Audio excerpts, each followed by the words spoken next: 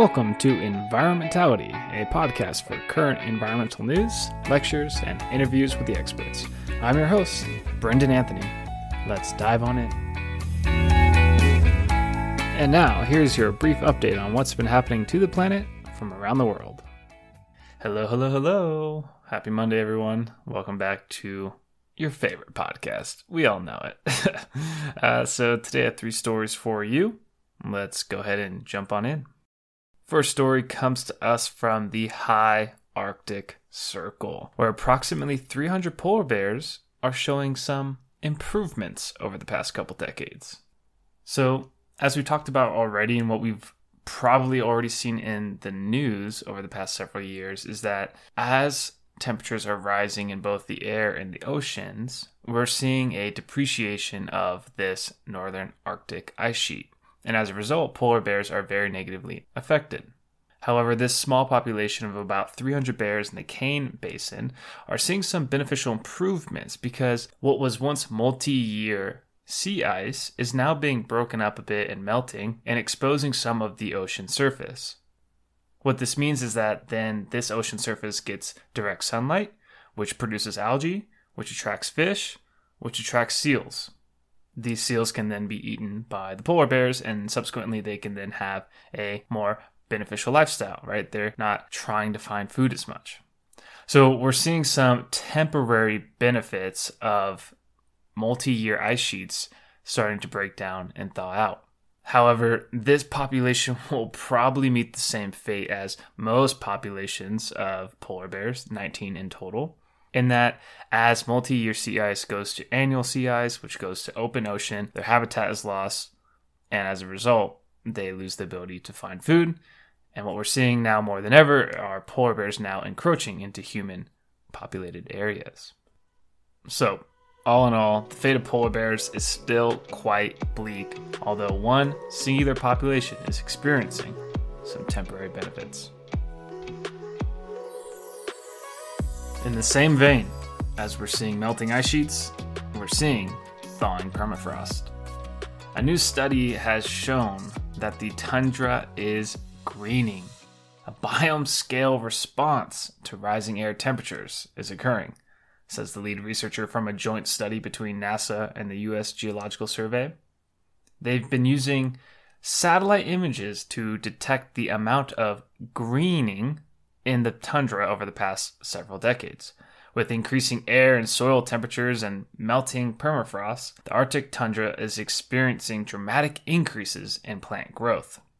And in the past 30 years, out of 50,000 randomly selected sites that have been monitored by NASA's satellites, nearly 40% of them are experiencing greening. This could be vegetation, which is more actively growing. This could be plants getting denser. And this could also be larger plants like shrubs starting to take over grasslands.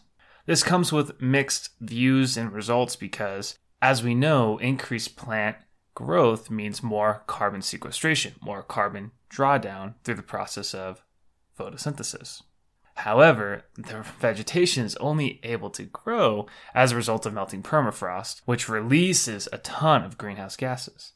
And so we're not entirely sure what the ultimate end result will be in NASA's Arctic Boreal Vulnerability Experiment, or ABOVE program, is investigating how these changes are going to be impacting humans and wildlife in that region.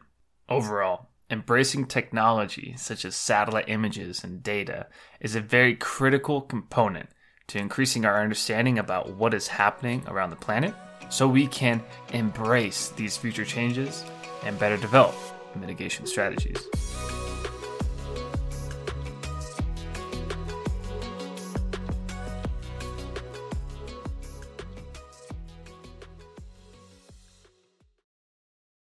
Do you ever feel depressed about climate change? About all that's going on? Is it overwhelming? Are you frustrated? Are you hopeless? Well, Woody Harrelson shares that same sentiment.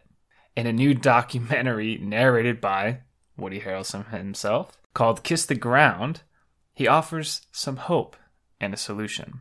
A new incredible documentary just aired on Netflix last week. It's called Kiss the Ground, and you got to check it out. It is a very beautiful, well done documentary about the importance of soil conservation and its influence in drawing down carbon and mitigating the severe impacts of climate change.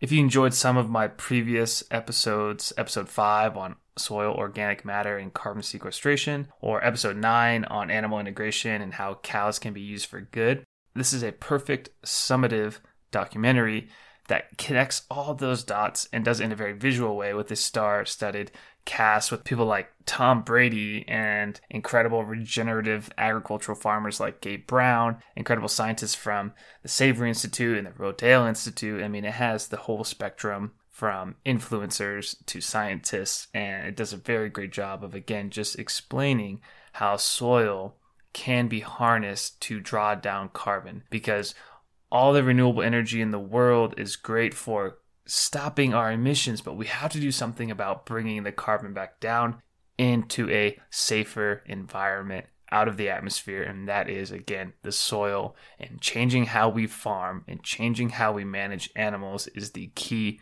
to doing that. So check out Kiss the Ground. It's an amazing documentary. Let me know how you feel about it. Shoot me a DM. Love to chat more about it. But I think everybody should go out and watch this and educate yourselves on the beauty of soil.